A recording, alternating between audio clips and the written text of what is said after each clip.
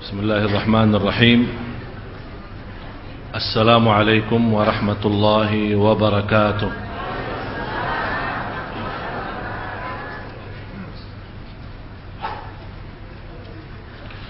Alhamdulillahi rabbil alamin. Wa ashhadu an la ilaha illallah wahdahu la sharika lah waliyus salihin.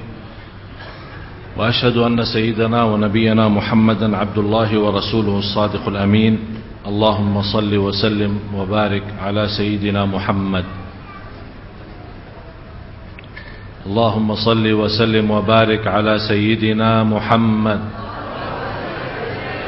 wa ala alihi wa sahbihi wa man tabi'ahum bi ihsanin ila yaumiddin. Subhanaka la ilma lana illa ma 'allamtana innaka antal alimul hakim. Maha suci Allah, saya tidak memiliki ilmu apa-apa, hanya saja apa yang diberikan oleh Allah subhanahu wa ta'ala.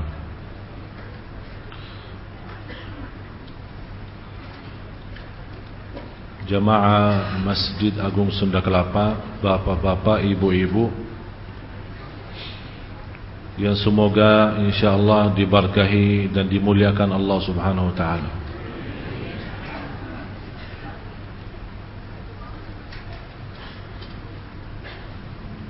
Bahasan saya hari ini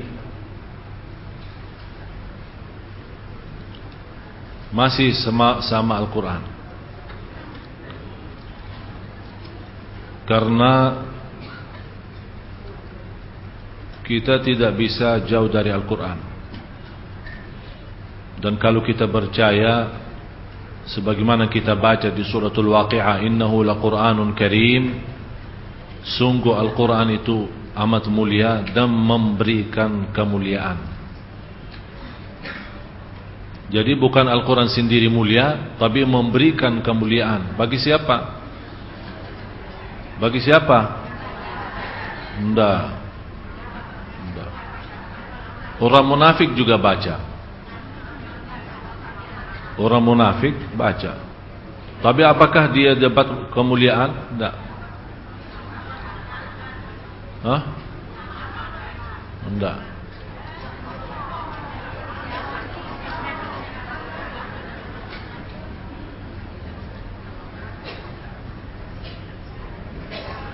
Saya tadi pagi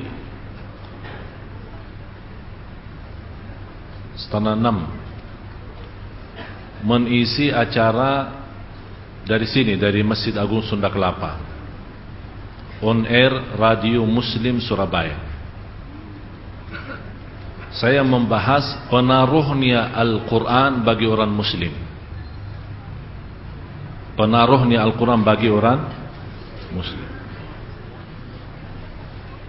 Al-Quran bisa memberikan kemuliaan karena satu, kita menjadi teman baru bersama Al-Quran.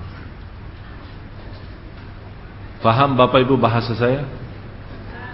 Bisa jadi teman baru sama Al-Quran. Rasulullah SAW bersabda di hadis yang sahih yang diriwayatkan Imam Muslim, Iqra'ul Qur'ana fa innahu ya'ti yawmal qiyamati syafi'an li ashabihi. Selama saya di Indonesia sering mendengar hadis ini yang sahih yang diriwayatkan Imam Muslim, yang sangat luar biasa, menjadi gembira bagi kita semua, memberikan berita baik. Al-Quran memberikan syafaat, tapi di akhir hadis itu disebut kata li ashabihi. Sering para ustaz-ustaz maupun para da'i yang selama saya di sini mendengar mereka berkata memberikan syafaat kepada pembaca. Yang membaca itu terjemahan yang salah, yang tidak sesuai hadis. Karena disebut di hadis itu bukan bacalah di awalnya, kan? Bacalah Al-Quran, karena sesungguh Al-Quran akan memberikan syafaat bagi orang-orang yang bersahabat sama Al-Quran. Itu kata li ashabihi. Bagaimana kita menjadikan Al-Quran sebagai kawan baru, teman kita. Istilahnya Bapak Ibu, kalau pemuda-pemuda kita yang punya pacar, kalau dia lagi sedih, curhat sama pacarnya. Kita lagi seandainya kita lagi stres di rumah tangga kita, mempunyai bermacam-macam masalah dari anak kita atau urusan-urusan yang lain, pasti kita mencari kawan yang kita bisa percaya. Artinya kawan yang bisa kita tumbahkan masalah kita. Saya tidak bicara kita menumbahkan masalah kita sama Allah, jelas kita semua menadu kepada Allah. Tapi pasti ada kita memiliki, ini sifat manusia. Sifat manusia mencari orang manusia yang bisa memberikan kepercayaan agar kita terbuka sama dia. Barangkali dengan kejujuran sahabat kita, dengan ikhlasnya dan amanatnya bisa memberikan nasihat, bisa memberikan sarangan yang bisa menselesaikan masalah kita. Tapi saat kita bercurhat, saat kita menceritakan masalah kita sama kawan yang kita percaya, dengan kawan yang kita sayangi, dengan seorang yang kita cinta, pasti akan merasa terharu dan sedih dan malah bisa menangis. Begitu selesai kita cerita panjang lebar kepada kawan kita, merasa apa ya? Lega ya? Sudah. Walaupun belum sempat dia berbicara apa-apa, belum sempat dia memberikan nasihat, belum sempat memberikan poin-poinnya untuk kita mendapatkan jalan keluar. Tapi karena kita menganggap orang ini seorang dekat sekali sama kita, cukup kita hanya terbuka sama dia, curhat, sudah selesai bagi kita masalahnya. Inilah perasaan Bapak Ibu yang kita rasakan bersama seorang manusia yang kita anggap kawan dekat, sahabat akrab, padahal barangkali orang itu di dalam sisi dosa dia lebih banyak dari dosa kita. Bagaimana kita bisa terwujud sahabatan sama Al-Quran? Yang ikut kemarin semalam hari Rabu, malam Kamis, acara pengajian Profesor Dr. Nasaruddin Umar. Ada yang ikut ya? Banyak juga ikut. Yang membuat saya, dan selalu saya berkata, Bapak Profesor Nasaruddin Umar, apa yang dia diberikan itu sebenarnya bahasanya luar biasa. Cuman bagi banyak jamaah itu kayaknya agak tinggi bahasanya. Jadi kadang-kadang, walaupun padahal ilmu yang disampaikan oleh beliau betul-betul sangat dibutuhkan, sangat diperlukan. Tapi kondisi pemahaman kita, sebenarnya bagi ilmu beliau bisa sambung kepada orang bersih. Kalau saya tidak bisa sambung dan nyambung ini. Jadi kalau apa yang disampaikan oleh beliau didengar oleh orang bersih batinnya, tidak ada istilah iri, dengki, hasud, berbohong, berdusta, tidak ada sifat-sifat apa namanya yang saya namakan dosa batin. Faham Bapak Ibu dosa batin yang pernah kita bahas minggu lalu? Dosa batin itu diantaranya sombong, diantaranya mendustakan, diantaranya berbohong dengan diri sendiri, berkata baik tapi perbuatannya tidak sesuai. Ini semuanya kalau kita mendengar apa yang disampaikan oleh Profesor Nasaruddin Umar seperti itu, kondisi batin kita seperti itu tidak akan masuk, tidak akan bisa diterima. Yang menarik saya satu ayat. Sampai saat itu saya lagi duduk dan beliau menyampaikan, tapi sepertinya lupa ayatnya. Terus dia tanya sama saya, ini ayatnya apa Syekh?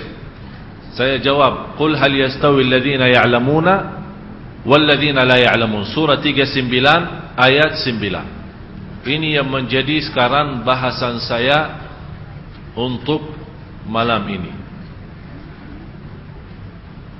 Surah 39. Tapi tolong sebelumnya Bapak Ibu, Suratul Isra, Surah 17, tolong ditulis ayat ini. Suratul Isra, Surah 17 ayat 78 dan 79. 7879. Ini menjadi PR, terjemahannya, maknanya, belajarannya Bapak Ibu cari sendiri. Al-Isra 17 ayat 78 dan 79. Tapi surah 39 ayat 9, ini yang membuat saya dari kemarin tidak habis fikir. Sampai saya bicara jujur Bapak Ibu, saya bisa tidur semalam hampir jam 2.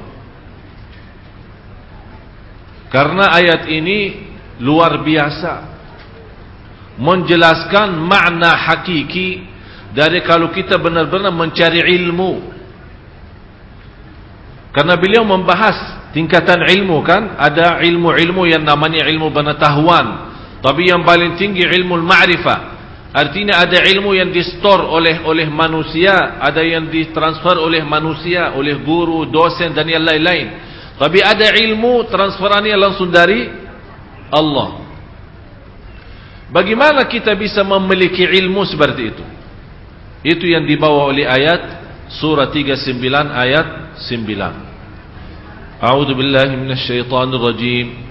Amman huwa qanitun ana'al laili sajidan wa qa'iman yahdharul akhirata wa yarju rahmata rabbih. Qul hal yastawi alladhina ya'lamuna walladhina la ya'lamun. Sebenarnya surah Az-Zumar ini termasuk ayat-ayat sebelumnya, ayat 8, ayat 7, ayat 6. Semuanya memberikan berita-berita atau cerita manusia yang menghadapi bermacam-macam kesulitan dan kesusahan. Sampai kita mendengar ayat-ayat itu sebelum ayat 9 ini, seolah-olah kita melihat gambaran yang negatif. Tapi Allah subhanahu wa ta'ala menutupi berita itu dengan gambaran yang luar biasa positifnya. Artinya kalau kita mau mengatasi negatif ayat-ayat sebelumnya, artinya ayat-ayat yang membuat kita belum begitu faham, atau kehidupan kita yang membuat kita selalu menghadapi permasalahan, kesulitan dan kesusahan, itu ayat yang 9. Amman huwa qanitun ana al-laili sajidan wa qa'im. Mohon terjemahannya Ustaz.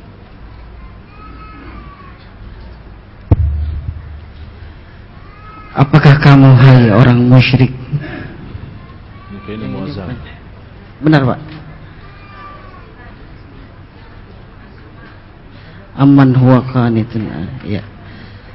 Apakah kamu hai orang musyrik yang lebih beruntung, ataukah orang yang beribadah di waktu malam dengan sujud dan berdiri, sedang ia takut kepada azab akhirat dan mengharapkan rahmat Tuhannya?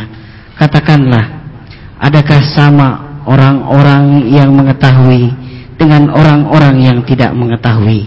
Sesungguhnya orang yang berakalah yang dapat menerima pelajaran.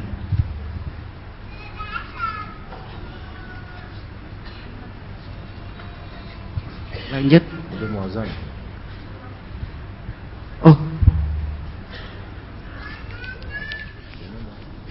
Bismillah, alhamdulillah. Allahumma salli ala Sayyidina Muhammad wa ala ali Sayyidina Muhammad.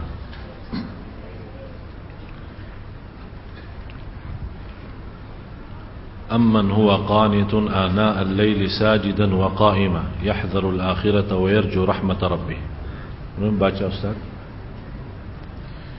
Apakah kamu hai orang musyrik yang lebih beruntung, ataukah orang yang beribadah di waktu-waktu malam dengan sujud dan berdiri, sedang ia takut kepada azab akhirat dan mengharapkan rahmat Tuhannya? Katakanlah, adakah sama orang-orang yang mengetahui dengan orang-orang yang tidak mengetahui? Sesungguhnya orang yang berakalah yang dapat menerima pelajaran. Orang yang berakallah yang mendapatkan pelajaran, orang yang suci yang mendapatkan pelajaran, orang yang berfikir mendapatkan pelajaran, orang yang menhayati yang akan mendapatkan pelajaran. Amman huwa qanitun ana al-laili sajidan wa qa'ima. Di sini disebut kata sajidan wa qa'ima. Maaf, ulang lagi. Apakah kamu hai orang musyrik yang lebih beruntung, ataukah orang yang beribadah di waktu-waktu malam dengan sujud dan berdiri? Sebentar. Beribadah di waktu malam, intinya apa? Salat tahajud. Saya mohon Bapak Ibu, kita teliti ya, kita koreksi atau istilahnya kita kupas, kita dalami. Saya mohon perhatiannya. Usahakan Bapak Ibu hadirkan qalbunya, hadirkan fikirannya, bukalah hatinya dan jiwanya, agar insya-Allah mutiara-mutiara yang malam ini bisa langsung masuk ke dalam hati kita, langsung masuk dalam jiwa kita, yang insya-Allah banyak hal akan bisa berubah hanya dalam satu ayat yang amat mulia bagi saya. Jadi saya mohon sekali lagi perhatiannya. Yang lagi makan stop dulu, lanjut puasa lagi. Yang lagi minum, saya minta sebentar saja kasih perhatian, biar kita bisa mendapatkan kenikmatan dan mutiara. Kenapa? Ada apa di ayat ini? Kalau kita Bapak Ibu ingin mendapatkan ilmu transferannya langsung dari Allah, bukan dari Syekh Ali, bukan dari siapa-siapa, langsung dari Allah yang maha mengetahui segala-galanya. Wa ma utitum minal ilmi illa qalila. Seberapapun ketinggian ilmu kita dibanding dengan ilmu Allah, masih kecil dan sedikit. Kalau dikumpulkan seluruh ilmu pengetahuan manusia, segala ilmunya, ilmu agama maupun ilmu duniawi, dikumpulkan jadi satu, dibandingkan dengan ilmu Allah, seperti kita masukin jari dalam air laut. Air laut itulah ilmu Allah, dan jari manusia, ilmu jari-jari manusia itu adalah ilmu seluruh manusia, sejak awal makhluk sampai akhir. Berarti tidak ada artinya, belum apa-apa, belum sedikit pun. Oleh karena itu Bapak Ibu, saya harap malam ini dan seterusnya yang ingin mendapatkan ilmu transferannya langsung dari Allah, di sini rahasia ayat ini. Dengan rahasia ayat ini bisa kita mengisi charger ya, cas. Apa yang dicas? Kalbu dan jiwa. Sekarang seluruh tubuh badan kita sudah cas, makanan, minuman enak apa, biar kita sehat, olahraga, senam dan yang lain-lain. Kita semua sudah diusahakan. Kenapa? Agar nampaknya badan masih, walaupun sudah umur usia tua, tapi kita harap dilihat oleh manusia, oh masih top, masih. Kelihatannya pun dari sisi tumbuhnya, dari sisi mukanya, walaupun dia sudah tua, tapi masih menjaga olahraga, senam dan yang lain-lain. Agar apa? Terlihat badannya masih bagus, kesehatannya masih luar biasa. Tapi yang kita memberikan perhatian ini, kesehatan batin, jiwa, kalbu itu bagaimana? Obatnya apa? Tidak ada obat selain ayat ini. Oleh karena itu disebut amman huwa qanitun ana al-laili. Mohon ulang lagi. Apakah kamu hai orang musyrik yang lebih beruntung, ataukah orang yang beribadah di waktu-waktu malam dengan sujud dan berdiri? Beribadah di waktu malam, karena di sini istilah beribadah sebenarnya terjemah saya sudah selalu saya sampaikan, belum ada bahasa yang bisa teliti isi Al-Quran selain bahasa Arab. Jadi tidak usah capek mutar pusing sana kemari, mutar lagi, balik lagi, tidak akan bisa paham sesuai maksud. Karena di sini orang-orang yang beribadah, tapi kalau di dalam ayat itu tidak ada sebut ibadah kan? Yang disebut apa? Amman huwa qanitun. Qunut, di sini ada istilah qunut. Istilah qanitun beda sama abidun.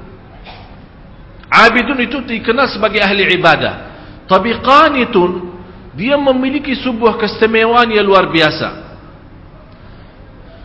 Karena istilah qunut sebagaimana penjelasan Imam Syafi'i, al-qunutu tulul qiyam. Qunut itu lama berdirinya. Dan lama berdiri itu hanya khusus untuk salat tahajud.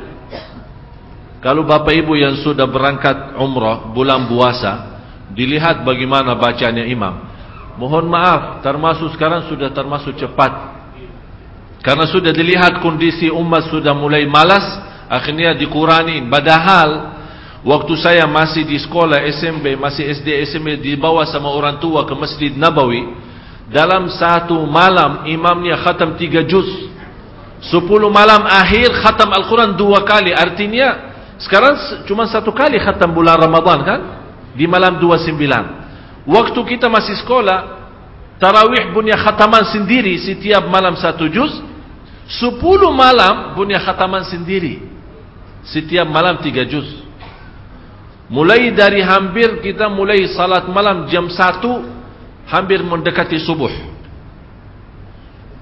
Dan kita merasa kenikmatan yang luar biasa. Itu yang hakikatnya tahajud. Dan selalu saya minta sama jamaah, cuba salat tahajud, walaupun seminggu sekali, walaupun 2 rakaat, tak usah banyak-banyak, tapi nikmat. Hayati, rasakan. Walaupun diulangi ayatnya sampai subuh, walaupun 1 ayat. Sebagaimana Rasulullah SAW pernah salat malam, sepanjang malam salat malam hanya dengan 1 ayat. Merasakan ayat itu, menyentuhkan hatinya, sampai Rasulullah SAW menangis. Kata Siti Aisyah, Rasulullah SAW tidak pernah tinggalkan salat malam bagaimanapun keadaannya. Walaupun dia sakit, dia salat malam duduk. Afdalus salati ba'dal faridah qiyamul lail. Salat yang terbaik sesudah fardu qiyamul lail. Dan saya heran, orang punya masalah, bagaimana punya masalah dia masih bisa qiyamul lail? Menurut saya masalah tinggalkan salat malam itu masalah. Tapi selama anda jaga salat malam, wallahi tidak ada masalah. Semuanya bisa beres. Kita hanya duduk. Allah sendiri memuji kita saat malam hari kita tinggalkan tempat yang enak saat tidur.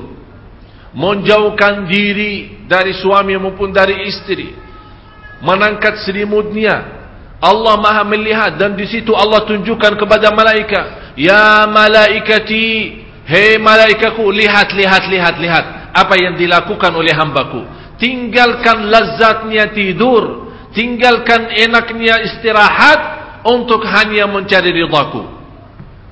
Saksikan wahai malaikatku, apapun yang namanya susah tidak ada di dalam hidup orang itu. Allah yang janji bapak ibu.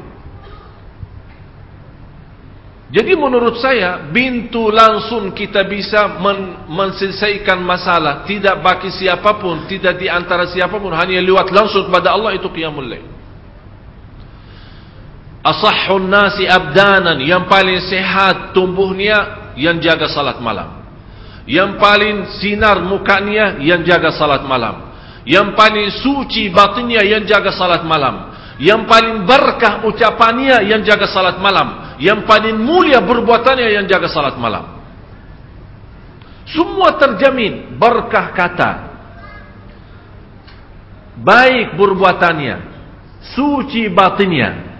Malah dari sisi salat malam, karena terisi ketakutan kepada Allah, dan ketakutan yang terisi kalbu, terbakar namanya syahwat. Dan isi ketakutan dalam hati kita saat salat malam, karena yang membuat kita salat malam, mungkin ada di sini ayat, amman huwa qanitun ana al-laili sajidan, bersujud dan Ustaz, berdiri. Bersujud dan berdiri. Kenapa disebut di sini sujud dan berdiri? Tahu kenapa Bapak Ibu? Saat bersujud kita tunjukkan rendah hati. Saat bersujud, walaupun namanya muka, kalau kita tunduk kepada selain Allah terasa terhina. Tapi kalau kita bersujud untuk Allah terasa bangga. saat berdiri terasa lembut hati. Bagaimana terasa lembut hati? Karena saat berdiri dianjurkan, saat kita berdiri kan mata kita kan tambah sujud, sampai tidak berani menangkat mata, melihat ke atas, seolah-olah kita merasa sudah Allah di hadapan kita, malah kita malu karena masih muka kita, mata kita, mulut kita masih tercampur banyak dosa dan maksiat. Kita malu menangkat. Ini yang membuat kehadiran kalbu dan fikiran saat itu merubahkan qiyam itu istimewa, sampai Allah menikmati saat kita berdiri. Oleh karena itu disebut di ayat ini, amman huwa qanitun ana al-laili sajidan wa qa'ima.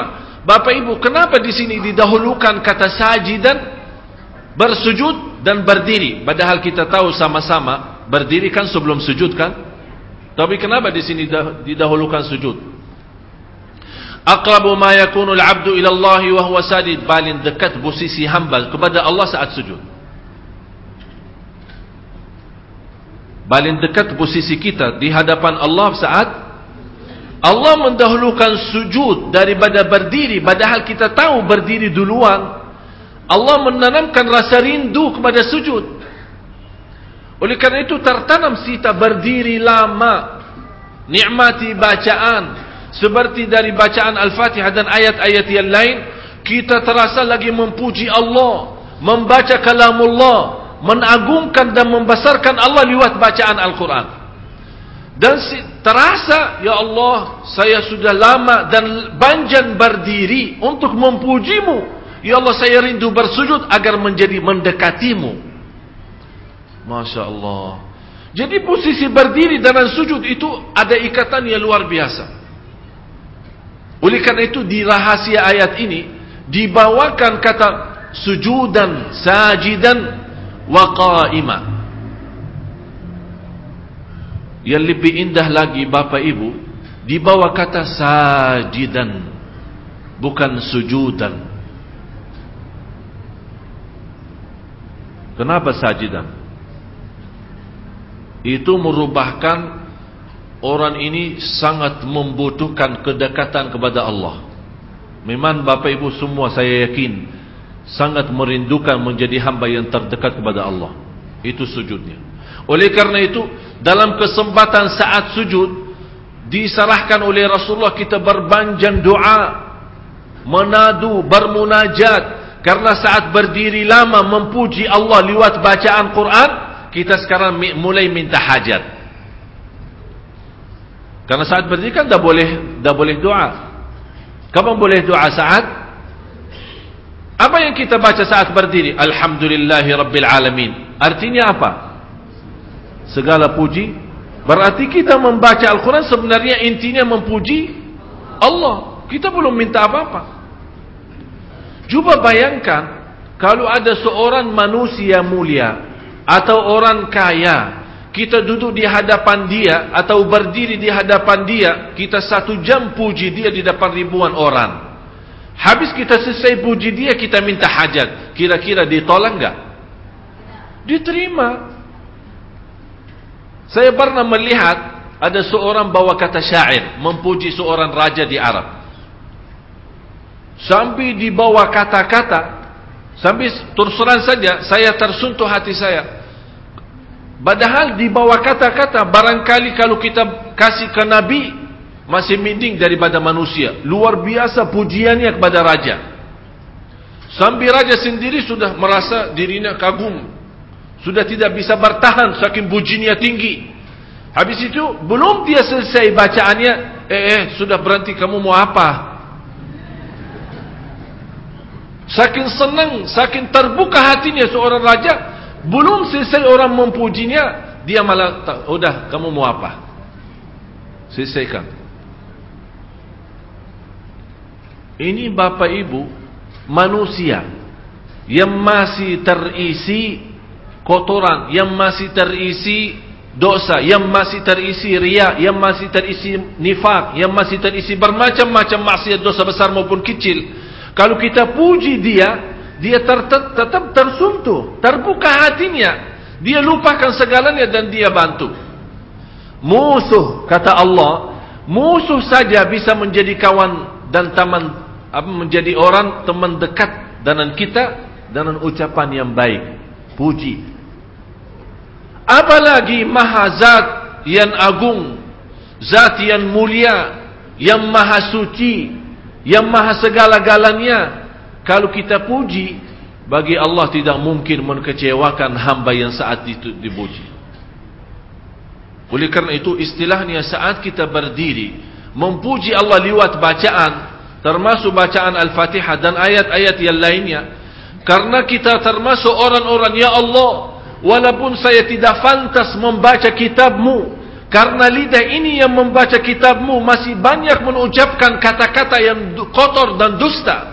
Ya Allah, saya tidak pantas membaca kitab-Mu, karena lidah ini sudah banyak berkata-kata bohong dan mencaci maki orang. Ya Allah, saya tidak pantas diberikan kemudahan membaca kitab-Mu, karena lidah ini sudah terlanjur mencaci dan membuka aib orang. Tapi di saat itu kita rasakan saat berdiri dan diberikan oleh Allah kelancaran lidah membaca kitabnya dan memujinya, itulah Allah memberikan pendahuluan agar saat kita sujud, seolah-olah Allah bertanya, kamu mau apa lagi?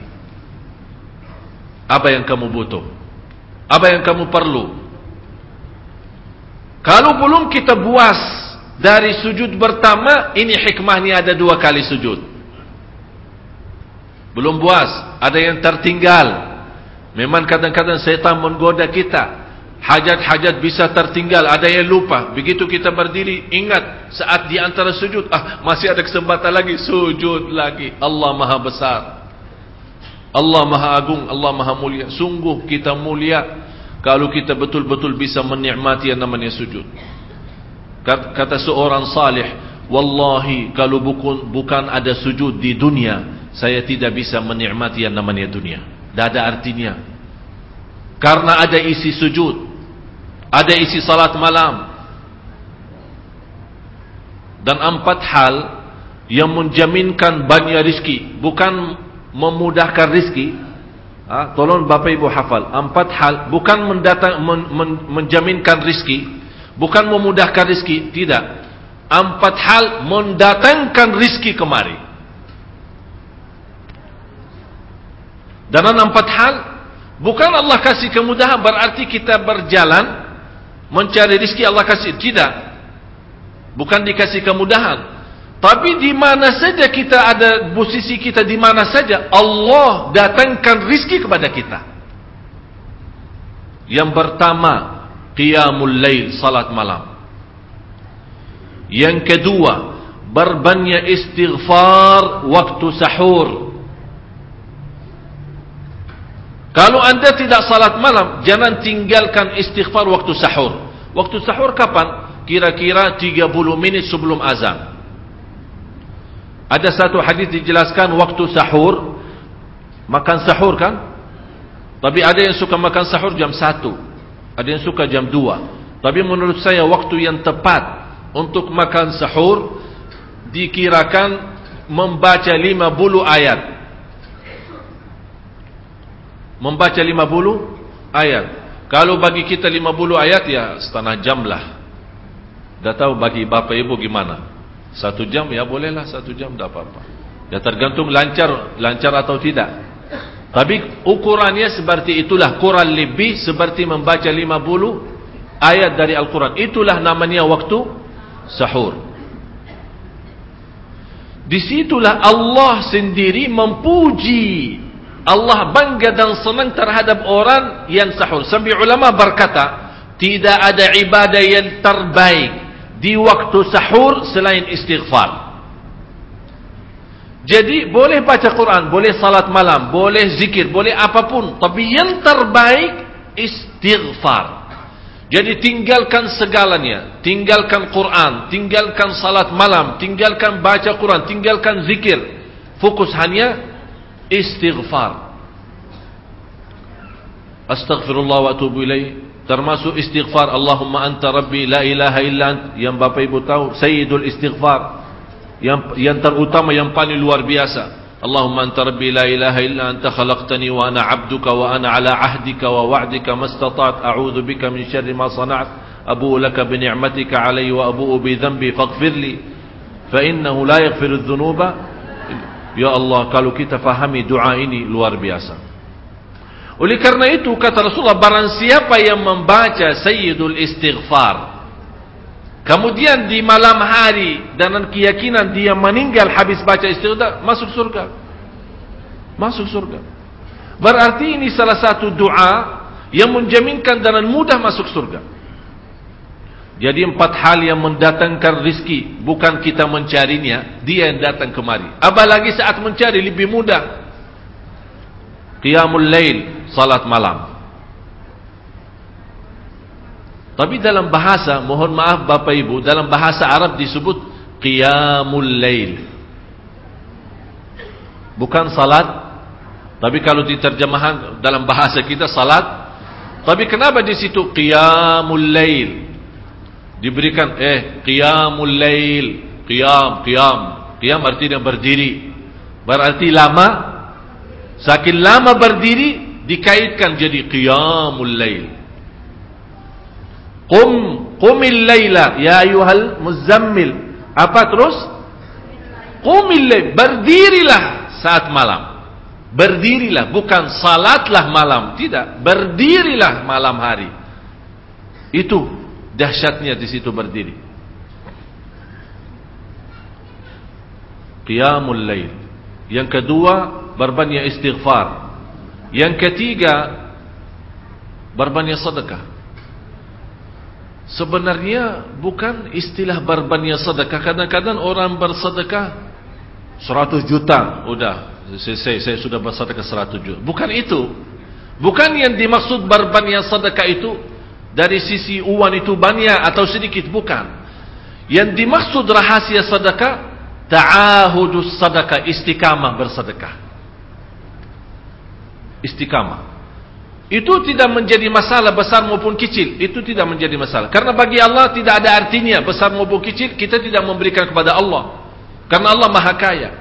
Tapi rahasia sedekah itu kita terus menerus sedekah. Siang, pagi, malam, siang, pagi, malam, pagi, besok, terus minggu depan. Tidak pernah berhenti. Setiap ada kesempatan selalu kita membawa sedekah. Itu namanya ta'ahudus sedekah. Ta'ahud kalau dalam bahasa sebuah janjian.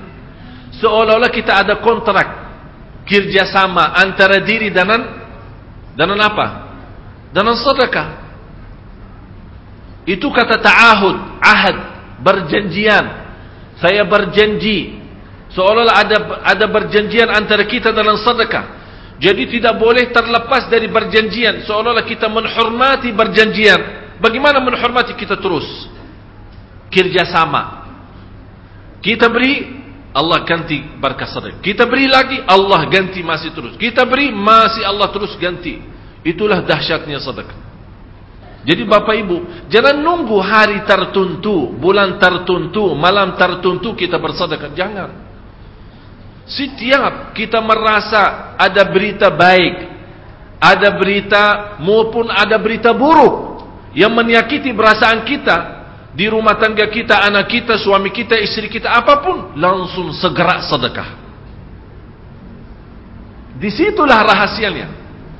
Ikatkan seolah-olah kita sudah membuat perjanjian antara diri dan sedekah. Dalam segala hal, hal senang maupun hal tidak, hal bahagia maupun hal sedih, hal bangga maupun hal lagi menghadapi kesusahan, kesulitan, selalu sehat dan sakit. Terus yang keempat, zikir, berzikir pagi hari dan sore hari. Berzikir pagi hari dan sore hari. Ini 4 hal Bapak Ibu. Berdiri malam hari, itu yang namanya tahajud, banjanya atau lamanya berdiri. Berbanyak istighfar waktu sahur. Yang ketiga, berbanyak sedekah. Sudah Bapak Ibu mengerti. Jadi istilah berbanyak sedekah bukan artinya harus banyak dari jumlah hitungannya, tidak. Yang keempat adalah berzikir di pagi hari maupun petang hari. amman huwa qanitun ana al-laili sajidan wa qa'ima. Sajidan wa qa'ima. Jadi Bapak Ibu, saat kita berdiri lama, walaupun baca satu ayat, diulangi berkali-kali, walaupun baca surah pendek, tapi diulangi berkali-kali, tidak menjadi masalah. Bapak Ibu hanya hafal qulhu. Qulhu dibaca 3 kali, pahalanya seperti baca Al-Quran 30 juz. Ada seorang salih mengajak kawannya, sudah mendekati subuh, ayo bangun salat malam dan baca sepertiga Al-Quran. Langsung orang itu menjawab, bagaimana saya baca, sebentar lagi mau azan. Bacalah qul huwallahu ahad. Salat malam dan qul huwallahu ahad. Jadi Bapak Ibu, yang saya harap, jangan susah fikir, ya Allah saya mau baca apaan.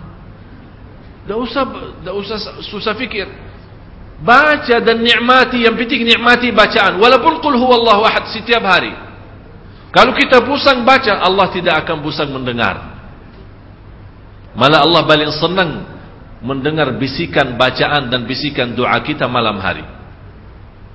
Allah paling senang mendengar bisikan doa munajat kita malam hari. Itu luar biasa. Terus lanjut. Sedang ia takut kepada azab akhirat dan mengharapkan rahmat Tuhan. Ini Bapak Ibu, takut dan mengharap rahmat. Inti daripada salat malam. Inilah rahasia kalau Bapak Ibu mau mendapatkan transferan ilmu dari Allah. Yahdharul akhirah, takut kepada Allah dan takut hari akhirat. Takut aib kita ditahu oleh miliaran manusia. Takut dosa kita ditahu oleh miliaran manusia. Malu terbuka buku amal kita dilihat oleh miliaran manusia. Itu semuanya di hari akhirat. Jadi membuat kita jaga salat malam, ketakutan kita kepada hari akhirat. Karena di hari akhirat itu, apapun yang kita sudah sembunyikan, nanti tidak ada istilah sembunyi. Semuanya terbuka. Di hadapan Allah, di hadapan malaikat, dan di hadapan seluruh makhluk. Yahdharul akhirah. Dan barang siapa yang mampu menikmati lama berdiri, akan Allah meringankan lama berdiri di hari kiamat. Bapak Ibu tahu berapa lama berdiri di hari kiamat? Satu hari 50.000 tahun. Sekarang kalau saya minta imam khusus malam Jumat ini, ya, malam Jumat ini saya minta Bapak Ibu malam ini kita agak telat pulang. Saya minta sama imam nanti baca Al-Kahfi salat Isya. 110 ayat. Tak tahu bagaimana kalau kita takut salah malah dah ada makmum sudah pulang duluan. Alasannya apa? Oh, ana nanti bis ketinggalan, nanti taksi tak ada, nanti kalau terlalu malam tidak aman, itu bermacam. Kita takut urusan antaran ke rumah, pulang ke rumah. Siapa yang menamankan nanti di hari akhirat? Kalau takutan di dunia ini dibandingkan dengan takutan di akhirat, tidak ada, tidak bisa dibandingkan, tidak bisa. Sangat jauh. Oleh kerana itu kata Allah di hadis qudsi, barang siapa yang takut kepadaku di dunia, aku amankan dia nanti di akhirat. Barang siapa yang merasa diri aman di dunia, aku akan membuat dia takut nanti di hari akhirat. Tinggal anda milih. Yang perlu kita takuti bukan urusan dunia, Allah. Ini yang membuat kita jaga salat malam. Yahdharul akhirah. Yahdharu, sebenarnya Bapak Ibu, indahnya yahdharu, kata yahdharu, ya. Maaf, apa bahasa ya? Sedang ia takut. Sedang dia takut kepada azab akhirat. Ada bahasa yang bisa terjemahkan bahasa Arab. Yahdhar. Yahdharu diterjemahkan takut, padahal lebih sensitif ya. Lebih itu yahdharu apa ya? Hati-hati, waspadalah, waspada. Kalau boleh saya bilang lebih waspada itu menurut saya itu lebih daripada takut. Jadi bukan hanya kadang-kadang kita takut belum tentu waspada, tapi saking waspada betul-betul perhatiannya luar biasa kepada akhirat. Jadi setiap akhirat.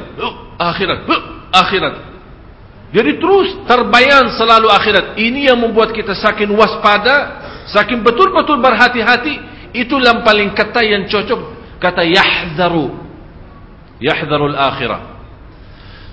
Agar seimbang Bapak Ibu, karena Islam menanjurkan jangan takut sampai putus asa. Itu yang dilarang oleh Islam. Kadang-kadang saking banyak dosa kita, sudah terbayang akhirat, sudah betul-betul waspada, ingat dosa lalu, akhirnya lama-lama saking tinggi takutnya, ya Allah, terus bagaimana dosa lalu saya? Apakah diampuni atau tidak? Apakah dapat rahmat tidak? Ayat selanjutnya memberikan seimbang. Yahdharul akhirata wa yarju rahmata rabbih. Ya Allah, Bapak Ibu mohon maaf kalau saya mau teliti ya, setiap kata, setiap ayat, setiap kalimat, setiap huruf, barangkali sampai subuh belum kita selesai satu ayat ini, belum tentu selesai. Allahu Akbar. Wa yarju rahmat rabbih.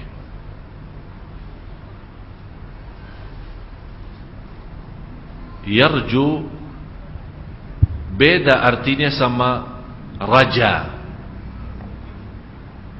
Yarju beda artinya sama raja. Raja sudah berharap, sudah lalu. Dia punya harapan rahmat Allah, ampuni dah, sudah lalu. Tapi yarju tidak pernah berhenti memiliki harapan kepada Allah. Tidak pernah berhenti, selalu berharap. Di situ ada takut, ada juga di sampingnya harapan. Dia takut memang dihukum atas dosa dan maksiat yang telah dilakukan, tapi di sisi lain dia merasa Allah Maha Adil dan Allah Maha Kasih Sayang. Bagaimanapun sebanyak dosa kita, sampai Allah bersabda di hadis yang qudsi, Allah berfirman di hadis yang qudsi, ya ibna Adam, hei anak Adam, kalau engkau membawa dosa sepenuh bumi, coba bayangkan, kalau menurut saya kumpulkan dosa semua jamaah Sunda Kelapa, belum sampai sepenuh bumi, belum tentu sampai sepenuh. Tapi coba satu orang kalau bawa dosa sepenuh bumi ini, dosa dan maksiat, dosa besar maupun kecil, tapi tidak ada di antaranya berbuat syirik kepada Allah, kata Allah, saya tidak berduli, kata Allah, aku tidak akan berduli mengampuni segala-galanya. Masya Allah, Allah tidak berduli. Artinya bagi Allah sangat kecil dosa itu yang sepenuh dosa bumi.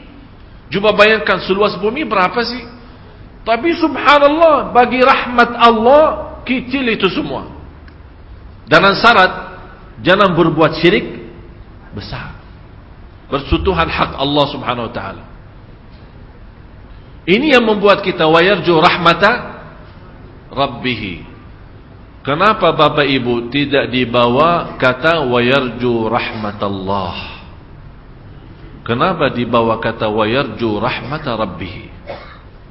Kalau kita lihat awal Al-Fatihah, alhamdulillahi rabbil alamin. Apa artinya Rabb?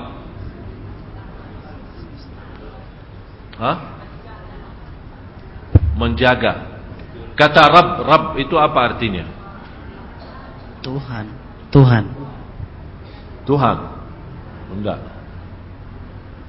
Saya kasih gambaran biar insyaallah Bapak Ibu bisa lebih paham ya. Orang tua punya anak. segala kebutuhan anak diberikan oleh orang tuanya. Jadi anak menanggap bapaknya, apalagi pas dia masuk membawa bermacam-macam makanan dan minuman. Karena anak itu tidak tahu istilah Tuhan atau Allah, dia menganggap bapaknya segala-galanya. Rizki bapa, mainan bapa. Dia datang dari luar membawa banyak macam-macam.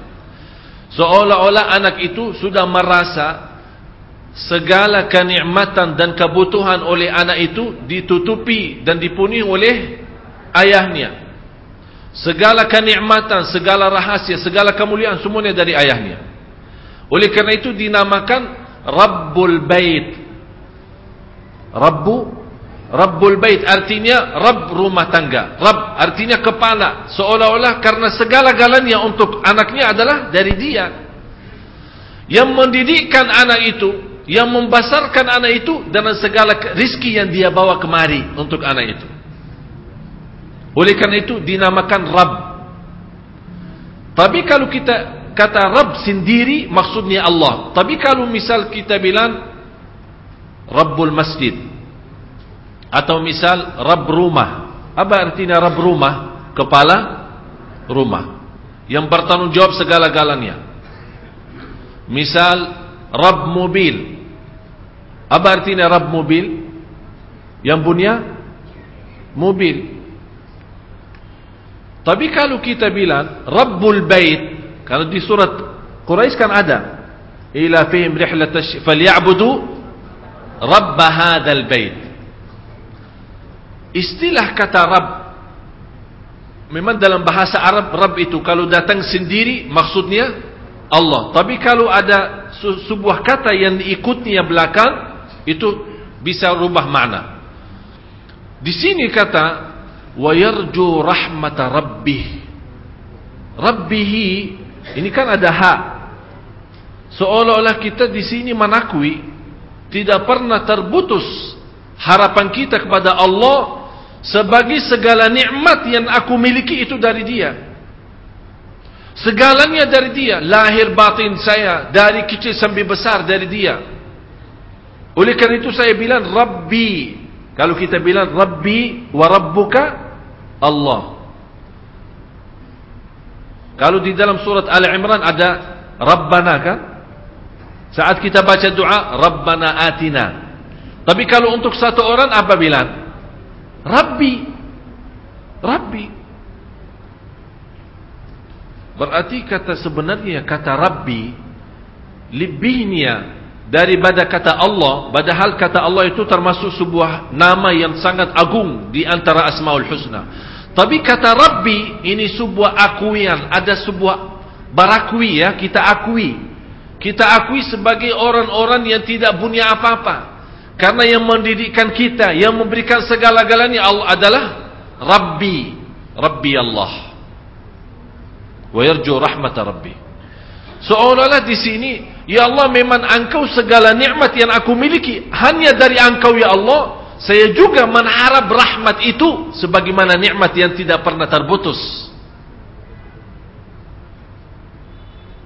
Jadi kita ikat kata Rabbi karena kita meyakini dan akui dalam batin kita dengan kata Rabbi, ya Allah Engkau Rabbi yang mendidikkanku, yang memberikan segala nikmat yang aku miliki, nikmat harta, nikmat sehat, nikmat segala-galanya dari kecil maupun besar, yang terbayang maupun yang tidak terbayang. Kita akui sebagai orang-orang yang menakui kenikmatan itu.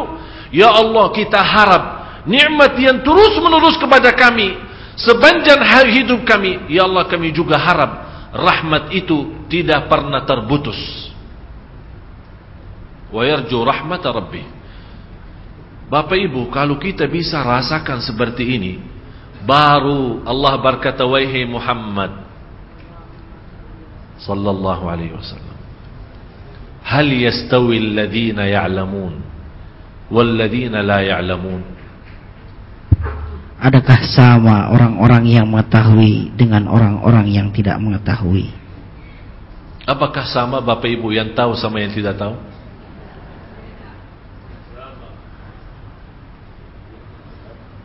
Manusia terhadap ilmu 4.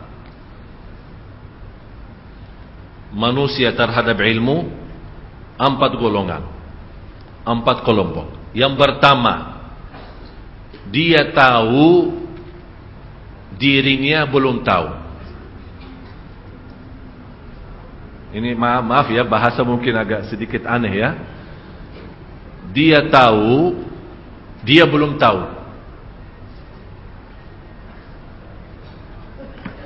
Atau istilah lain, dia yakin, dia tahu dirinya tidak tahu apa-apa. Faham? Belum faham ya? Jadi kalau ditanya tahu, ana yakin tak tahu apa-apa. Ana tak tahu apa-apa. Yang kedua, dia tidak tahu, dia tidak tahu.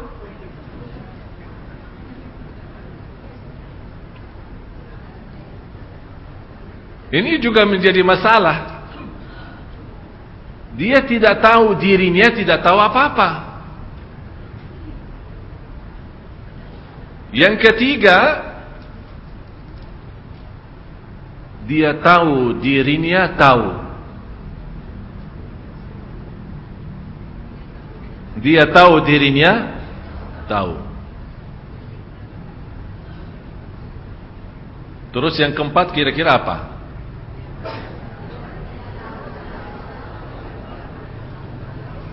Dia tahu, tidak tahu. Sekarang kira-kira kita dari yang mana? Apakah tahu diri tidak tahu? Apakah tidak tahu diri tidak tahu? Ini musibah ini. Sama sekali, malah dirinya tidak tahu posisinya apa, di mana Allah taruhnya, ana tidak tahu. Ditanya dari mana? Saya tidak tahu dari mana dan kemana dan apapun bagaimana. Saya tidak tahu dari mana dan kemana dan bagaimanapun bagaimana. Mudah. Itu na'udzubillah, seperti ini binatang lebih berguna.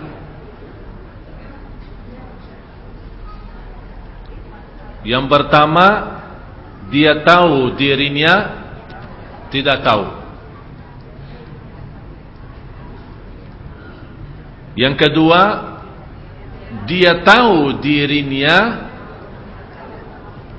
dia tidak tahu dirinya tidak. Ini musibah ya? Mudah-mudahan tidak ada di antara kita yang tidak tahu dirinya tidak tahu. Yang ketiga, dia tahu dirinya tahu. Yang keempat, dia tidak tahu dirinya tahu. Maaf, saya memang bawa bahasa tabiah mungkin, tapi Bapak Ibu sudah faham tujuannya, maksudnya apa. Itulah qul hal yastawi alladhina ya'lamuna wal ladhina la ya'lamun. Apakah tahu, apakah sama orang yang tahu sama yang tidak tahu? Berarti yang tahu dua golongan, yang tidak tahu juga. Yang tahu dirinya tidak tahu, ada yang tahu dirinya sudah tahu. Ada yang tidak tahu dirinya tidak tahu, ada yang tidak tahu dirinya tahu. Menjadi tahu aja. Mau makanan tahu ya. Jadi makanan tahu dan tempe. Qul hal yastawi alladhina ya'lamuna wal ladhina la ya'lamun. Sebelum ditutupi ayat ini, Allah berkata apa? Ustaz. Innama yatadzakkaru ulul albab. Sesungguhnya orang yang berakalah yang dapat menerima pelajaran. Mudah-mudahan Bapak Ibu di hari ini diberikan oleh Allah kecerdasan fikiran, bisa memahami ayat ini.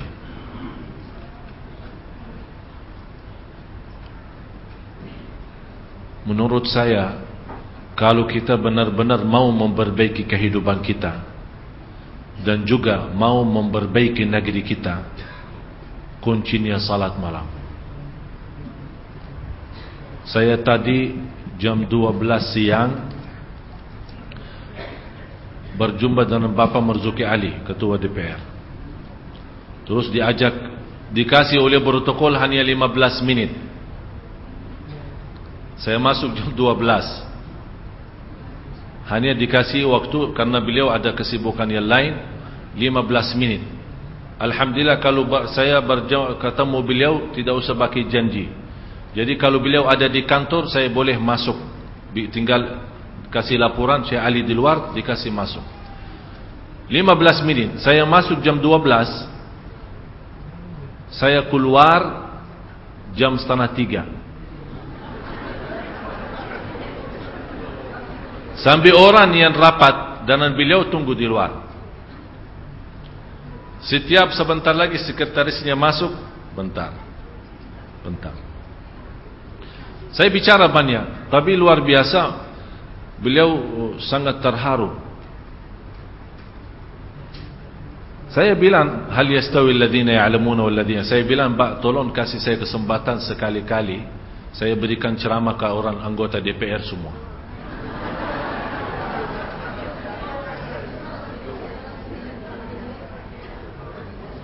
InsyaAllah dengan pertolongan Allah keluar dari DPR semua nangis. Tapi nangisnya yang insyaAllah yang rubah hidup mereka, bukan nangis yang tapi habis nangisnya malah hilang sandal. Ada satu cerita, seorang salih khutbah Jumat, khutbah yang membuat jamaahnya nangis, terharu, tersentuh.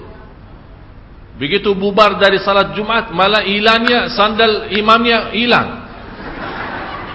Dia heran, kalau memang semua jamaah nangis, yang curi sandal saya siapa sih? Jadi kan nangis bermacam-macam. Dan yang kita harap nangisnya itu yang bisa merubah kita, yang bisa menanamkan rasa malu, yang bisa menaikkan kualitas takut.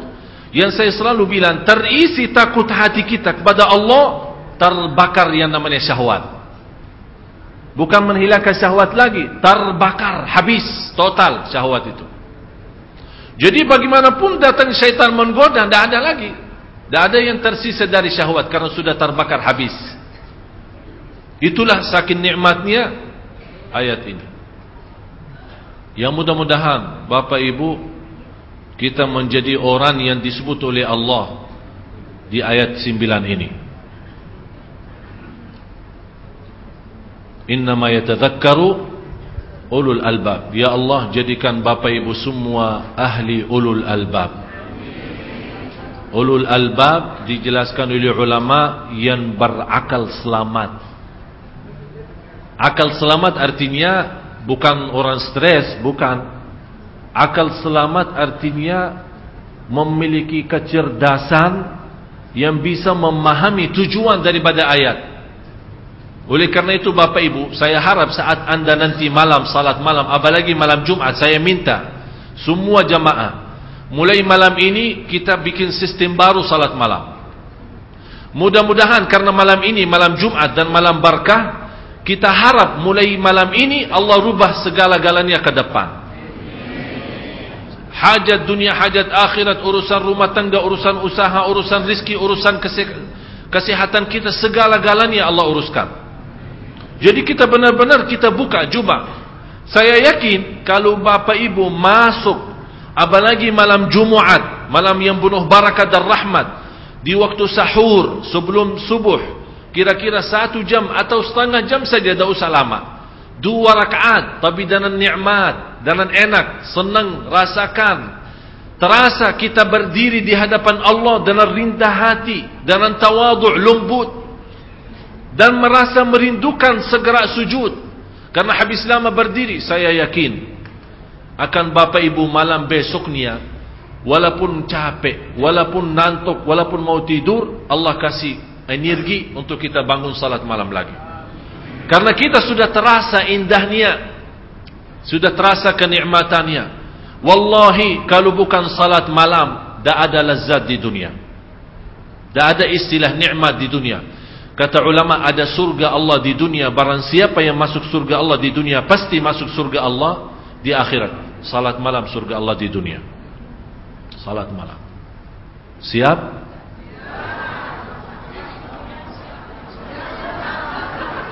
Masih ada yang bilang insyaAllah. Fa'idha azamta, azam baru tawakal. Siap insyaAllah. Kita tunjukkan, saya harap Bapak Ibu, kita tunjukkan kepada Allah jujur niat kita. Walaupun dari sekarang kita nawaitu. Tunjukkan Allah, karena sekarang melihat bukan ucapan kita, bukan apa yang Bapak Ibu dengar, tapi Allah sekarang saat ini melihat apa isi hati Bapak Ibu. Isinya apa? Kita, Allah melihat isi hati saya akan tunjukkan Allah. Seolah-olah kita berkata dari dalam hati saya, ya Allah, lihat saja nanti. Lihat saja nanti bagaimana.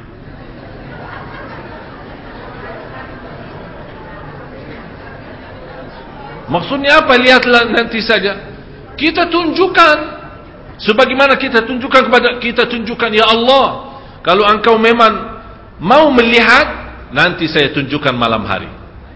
Lihat segala-galanya dari aku. Ikhlas, khusyuk, dan luar biasa keistimewaan. Disitulah Bapak Ibu, wallahi saya yakin, begitu anda salat subuh dan buka hari baru, sungguh akan menjadi berbeda dalam segala perasaan kita. Mau coba? Nanti malam. Lapangannya nanti malam. Disitulah kita tunjukkan kepada Allah. Mudah-mudahan dengan kejujuran Bapak Ibu, dengan keikhlasannya Bapak Ibu, Allah buka hati kita semua. Diberikan kecerdasan pikiran agar kita bisa menikmati dan memfikirkan. Saya mohon, sebelum kita bubar acara ini, saya mohon semuanya malam ini memberikan sedekah agar bisa dipimpin oleh Allah nanti malam untuk salat malam. Semuanya. Kalau ada kota amal silahkan isi. Kalau tidak ada kota amal, bagaimana tolong diaturkan panitia-panitia masjid. Saya minta semua, berapapun sedekahnya, kecil atau besar, silahkan. Tapi dengan niat, ya Allah saya mohon diberikan kepada saya kekuatan untuk nanti malam, agar saya tunjukkan yang terbaik. Saya akan tunjukkan diriku apa dan siapa kepadamu ya Allah. Mudah-mudahan dalam sedekah berkahnya malam ini, apalagi malam Jumat, akan Allah tunjukkan dahsyatnya dan keindahannya salat malam. Disitulah kehidupan kita insyaAllah ke depan menjadi istimewa dan berkah. Amin ya Rabbal Alamin. Mohon panitia tolong, mana panitia masjidnya? Tolong dibantu. Mau baki sarung saya, baki. Baki sarung saya.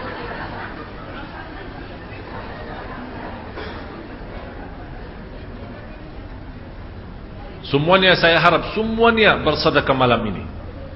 Apa, bagaimana, terserah. Mau berapa, terserah. Saya tidak tuntut dan saya tidak minta. Pokoknya saya harap, tapi dengan niat satu.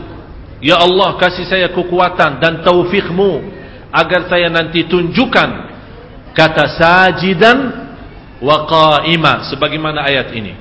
Dan mohon Bapak Ibu nanti, kalau Bapak Ibu sudah pulang ke rumah, sebelum anda tidur, baca ayat ini, surah 39 ayat 9.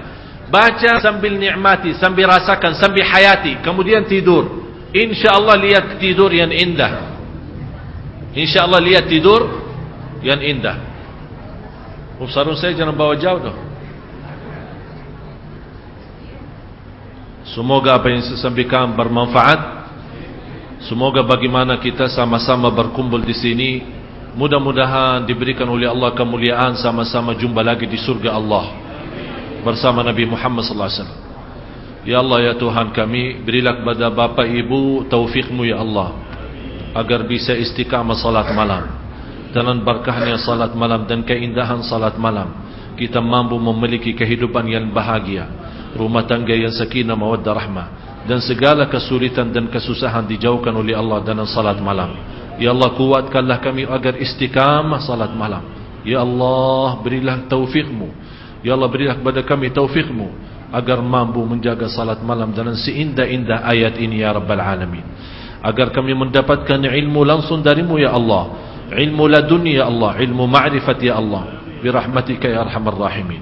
Ampunilah segala dosa kami, ampuni kekurangan kami, dan tutupi aib kami. Dan ya Allah, maafkan atas kesalahan kami ya Rabbal Alamin. Ampuni orang tua kami ya Allah, ampuni orang tua kami, dan ampuni saudara kami muslimin, muslimat, mukminin, mukminat yang hidup maupun yang telah wafat. Ya Allah, aku mohon dengan nama-Mu yang agung dan mulia untuk bapa ibu, ya Allah, jauhkan wajah bapa ibu dari neraka jahanam ya Allah. Ya Allah, jauhkan wajah bapa ibu dari neraka jahanam ya Allah.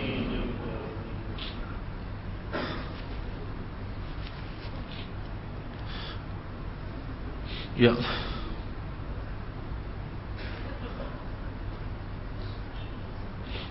ya Allah, jauhkan wajah bapa ibu dari neraka jahanam ya Allah.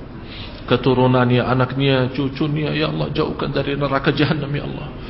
Bukalah hati bapa ibu semua ya Allah, agar menjadi hamba-Mu yang salih-salihah. Bukalah hati suami bapa ibu ya Allah, suami ibu-ibu dan istri ini ya Allah. Ya Allah, bukalah hati kami semua ya Allah, yang punya hajat lahir dan hajat batin, hajat dunia maupun hajat akhirat. Tidak ada yang keluar dari masjid ini di malam ini yang penuh barakah sampai dipenuhi oleh Allah segala hajatnya, hajat dunia maupun hajat akhirat ya Rabbal Alamin. Rabbana atina fid dunya hasanah wa fil akhirati hasanah wa qina adzaban nar. Wa sallallahu ala sayyidina wa nabiyina Muhammad wa ala alihi wa sahbihi wasallam. Walhamdulillahi rabbil alamin. Subhanakallahumma wa bihamdika asyhadu an la ilaha illa anta astaghfiruka wa atubu ilaik.